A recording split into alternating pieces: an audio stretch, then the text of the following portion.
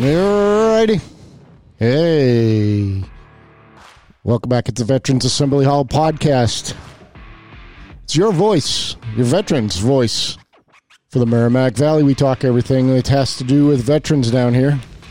Try and get it out there in front so everybody hears about it. We're your platform. Use us. We're going to be out there this summer. We're going to be doing a lot of stuff on site. So I'm looking forward to speaking with you, looking forward to meeting with you, and giving you a platform right here in the Merrimack Valley for veterans. So this is the Veterans Assembly Hall podcast. Let's get into it. Let's get right to it. All right, I'm recording this. This is a Memorial Day weekend. It's a weekend of remembrance and honoring, right? Everybody gets confused about Veterans Day, Memorial Day, Armed Forces Day, that kind of stuff. There's been a lot going on with memorials and such in the Lowell area.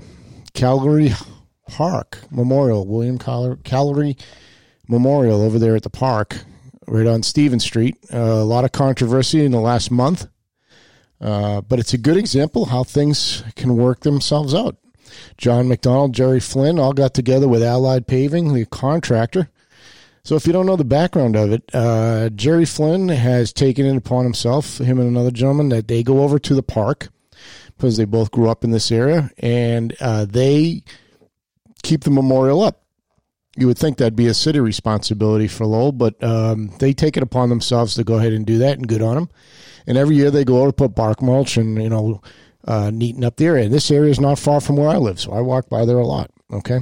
And there's trash in that little grassy corner, so I tend to pick it up as I go by. They do their part. They certainly do way more than I do. And so they went over and to take a look at the area, and they discovered that the city contractor that was working on Stephen Street doing the sidewalks for the weekend had basically, no other way to say it, their workers had desecrated that area. They piled up the stone, the granite stone for the contract, for the sidewalk edging. There were trash barrels. There was debris literally on top of the memorial. There was wood planks. There were tractors and such parked behind it. It was atrocious. I went over. I saw the post on Facebook, and I'm the type that, things might happen on Facebook. By the time you read it, it might all be gone, right? So I go down there. I take a ride right down to take a look at that. And sure enough, just like the pictures on Facebook, there's all the equipment right on top of the memorial. So for my part, I wrote a very stern email. I wrote a very stern email to the city council. They have a way to email them off hours, so I went to that link. I sent the email out to the mayor and to the city councilors, and I will tell you that Mayor Leahy called me back on a Sunday afternoon. I think it was Mother's Day. It was a holiday weekend. He called me back, promising that by Monday morning that would be addressed, that area would be cleaned up. I also got an email back from Councilman Drinkwater. Never heard from anybody else. Now, I know Rita Mercia was very much involved, so I'm not disparaging her in any way. She was working with John McDonald and Jerry McGuire, big veterans advocates in this local area. Jerry is more Worcester-based, but he's very prevalent. And anyway, the long and short of it was, this is how they got it cleaned up that very next day. I tell you, by 8 o'clock in the morning, on Monday morning, that site was clean. Probably the way it should have been left originally, And since then, the contractor, Allied Paving, they're from over in Chelmsford, based in Chelmsford apparently. They have stepped up and promised not only to make good on fixing that area up, but also to follow through. They want to put up, I know John McDonald and Jerry Flynn had talked about putting up some railings and lighting and stuff to protect the actual memorial stone, and they're going to work with the contractor, and it sounds like, I'm looking forward to seeing what happens. It sounds like it's going to be all taken care of, and that's a really good example of how you try not to blow this stuff out of proportion. We all responded appropriately. There was a right amount of displeasure about the event, but both sides came to the table. The conversation stayed open, and this is a conversation I've had with a few other guys that I work with pretty heavily on veterans stuff in Lowell area. And it's just me, okay? And you might not agree with me, and that's fine. You listen to the Veterans Assembly Hall podcast, and you're like, hey, I agree with some of the stuff he says and some of the stuff you don't. I don't ask that you agree with everything that I say, okay? So you might not agree with this. But I think sometimes we think that veterans advocacy means we have to be very antagonistic in the way we approach stuff. In other words, we have to be angry, and we have to shout a lot, and we have to make a lot of noise, and sometimes we do. That's appropriate. But we also have to be able to listen and sit down at the table, just like John McDonnell demonstrated, just like Jerry Flynn demonstrated. They sat down. They were the stakeholders in the event. I was not a stakeholder. I'm a veteran. I'm a veteran advocate. I live in Lowell. Yes, all that's true.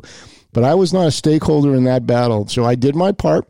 I was willing to get involved more. But the thing is, those folks that were the stakeholders were able to sit down and figure out a resolution. So I offer that caution to a couple of specific people in my head that I'm thinking of. It's not the folks I mentioned, okay?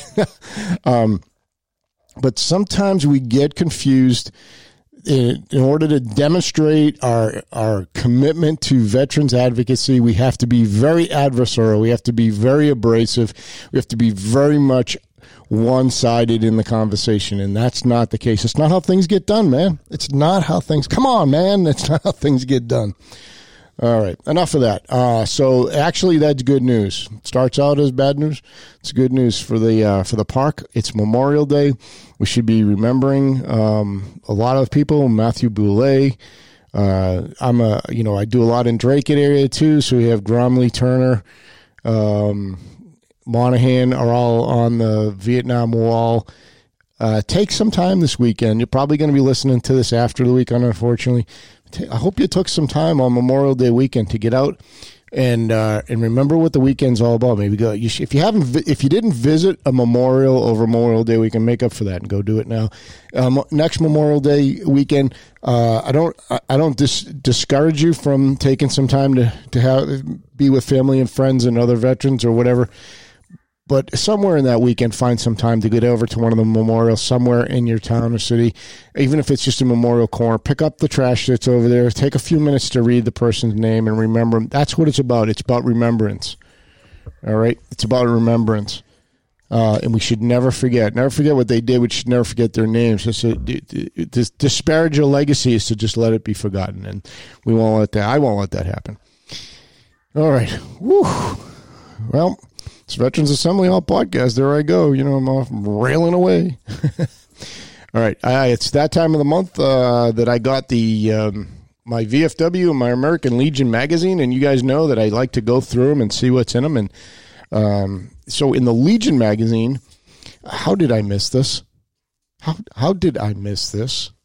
In the Legion magazine, they're talking about the National World War I Memorial in Washington, D.C. Opens to the public. It just opened on April 17th. First of all, how did we not have a memorial to World War I? How did we not have one already? And secondly, how did I miss this whole thing? Sleep at the wheel. The National World War I Memorial in Washington, D.C., it opened on April 17th. It honors 4.7 million Americans who served. Get your heads around that for a minute, okay? 4.7 million Americans served in World War I. It's insane.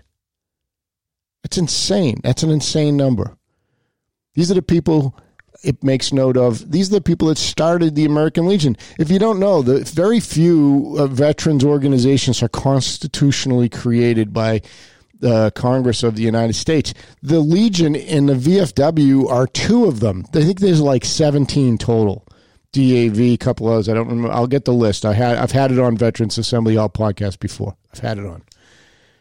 But they're congressionally created. That was one of the reasons why, for the longest time, we had those gap years that you've heard me talk about on Veterans Assembly Hall podcast. The Legion had these gap years. It was ridiculous. They were between conflicts, even though the VFW requires that you serve overseas. So it essentially has to be a campaign ribbon type of an organization, right?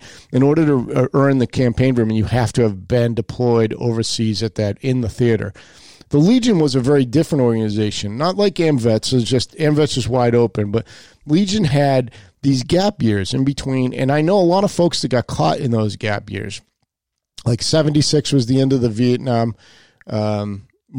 the war, and then I think the next one was like 80 something. And so if you were in the later 70s, early 80s, Cold War, essentially, you were blocked out from membership in the Legion. That's been changed. Okay, that's gone away. But the reason that was so hard to change was because the organization itself was created through a congressional act, if I remember. And I might be speaking a little bit out of school because I don't have my cards in front of me, but I'm doing this from memory. But that's why. So anyway, World War I, these were the folks that started the American Legion. These are the folks, if you go to the Lowell Memorial Auditorium, it was constructed in 1919, I believe. These are the same, okay? These are the folks that were responsible for that. And at the time, there was the Spanish-American War and probably some even, some further back than that. There were a lot of veterans that we don't, that obviously are no longer alive, and that we don't want their service and their memories to fade, right? So we need to kind of continue to remind folks about what they did for this country and what it means for this country. And this memorial is going to do just that. This is a National World War I Memorial in Washington, D.C. It's now dedicated in their memory. In 2014, Congress approved the redevelopment of Pershing Park as a National World War I Memorial. And I think Pershing is Persian rifles, all the very prominent name, particularly in the Army circles. Following a design contest, the U.S. World War I Memorial Centennial Commission, because obviously 1919, we kind of went by 2019, probably was the centennial, selected a concept that preserves the urban park setting while adding commemorative elements. I'm anxious to see this. I go to D.C. almost every year. Supposed to be there right now, but I didn't get down there this weekend. But I'll be down there this year, and I'm going to go make it a point to go see this park. It's impossible to understand that our nation and our world today without understanding World War I. Yeah, roger that. Just as the names Bunker Hill and Yorktown, Gettysburg, Normandy, Iwo Jima ring out in our national memory, should the names of the locations for World War I. I agree. Modern America's very identity is forged during this war. I agree. World War I Memorial in D.C. It's been opened, and it's available. And good on them. One of the things we should look at, how much of I know over in Drake and I'll try and get the gentleman on the podcast. I know over in Drake there's a World War I Memorial right over there on Arlington Street, right by the Hanfords. Used to be the Alexander Supermarket, right across the street in that little square. In the center of that is a World War I Memorial, and they right now have a rededication committee underway. They're trying to raise funds. So we're going to get, on a future podcast, we'll get them on, and they're trying to preserve and maintain the stone that's there. Now, I've put the wreath over there a couple of times during Christmas and obviously just prior to Memorial Day weekend, and as far as I know, that's the only one in Drake. I don't know if there's one. I'm sure there's one in Lowell. I don't know where it is, and I'm embarrassed to say that. There's probably, I know a lot of the Memorial Auditorium is dedicated to previous battles, and many of them are probably World War I. But that's probably something we should probably start talking about here on the podcast. Now, I'm looking at the VFW magazine for this month, and coincidentally, there's an article in here about congressional veterans. They're asking President Biden to support Global War on Terrorism Memorial. And seeing as I have an active stake in this, having deployed for Desert Storm back in 1991 and then again in 03, 6, and 9, for OEF, OIF, I'm really very much in favor of this. This is something I've been very vocal about, is that we don't lose sight of the fact that the longest war in American history now, this global war on terrorism, we have hundreds and thousands of veterans. In fact, they talk about that. 2.7 million veterans have served since 9/11, okay? Including 60,000 wounded veterans and approximately 7,000 killed in action. So, yeah, we need to get the ball rolling on this. 23 House members, our military veterans, have asked President Biden to support the VFW-backed Global War on Terrorism Memorial Location Act. It's House Resolution 1115. House Resolution 1115. Let me say it one more time. House Resolution 1115. All right, that would establish a memorial dedicated to more than 2.7 veterans who have served since 2011, since the attacks in New York City, right? Washington and Pennsylvania. If passed and signed into law, House Resolution 1115 would then be the last step in authorizing the creation of a memorial on the National Mall in Washington, D.C. Let's get her done. In a joint statement by Representative Jared Golden up there in Maine and Representative Van Taylor of Texas, a Democrat and a Republican. So some joint activity here, okay? This is what you guys are looking for these days. Something to be bipartisan on. Here you go. The Marine Corps veterans and VFW members said the memorial would stand as a place of healing, as well as an enduring symbol of the service and sacrifice the global war on terrorism veterans have undertaken. Yeah, absolutely. So Representative Jared Golden's up there in Maine. He's a member of the VFW Post 1603 in Auburn, Maine. Okay, in Auburn, Maine. He's advocating for this. In 2017, President Donald Trump signed the Gulf War on Terrorism Memorial Act, which expedited the Global War on Terrorism Memorial from the commemorative war, which exempted it from the commemorative Works Act. And what that essentially does, and I can't talk tonight, but that essentially does is that law signed in, it's a law that was signed in 1986, requires a 10-year waiting period from the official end of a war before constructing a memorial on the National Mall. It is exempt from that. Donald Trump already took care of that. President Donald Trump in 2017, August of 2017, signed an exemption to that. So that doesn't apply here, okay? So let's get some bipartisan work on House Resolution 1115. Man, get this underway, all right? Global War on Terrorism Memorial. I want to see that done. Definitely want to see that done on the mall. It's something I won't deep dive into it. I've kind of hinted at it that I sometimes feel like we get those veterans get overlooked right now significantly, but it's just me. Like I said, you don't always have to agree with me, okay? It's Memorial Day weekend. Like I said, if you're out there, you're hearing this after Memorial Day weekend, which is very likely to be the case, then make it a point to go see a memorial, go visit a memorial, okay? After you've listened to this podcast, go visit a memorial, see and visit. And I want you to read the name of the person who it's dedicated or the names of the person they're dedicated to. And then think about those folks, because what we don't want to do is lose that memory, that legacy. The way we honor them is to remember them. It's easy. No, it's not easy. It's not easy when the families and friends are still alive. It's not, because you have a connection. I've felt that. But when those folks, those are the keepers of the person's legacy, and when they're gone, it's up to us, fellow veterans, to maintain that, to take on that role, and to maintain it, and to prevent them from fading off into anonymity. Right? We don't want that to happen. So, and all of our veterans deserve that. Certainly all of the veterans who were killed on their deployments, in their enlistment, certainly deserve that to be remembered, not be disparaged. Right? All right. So that's all I got for today. This is Memorial Day weekend. Let's hang on a minute. We're going to do a little bit of. I've got some music and stuff that I can work on here. Yeah. Okay. All right, we're going to start with the taps. We'll play taps for everybody on Memorial Day weekend.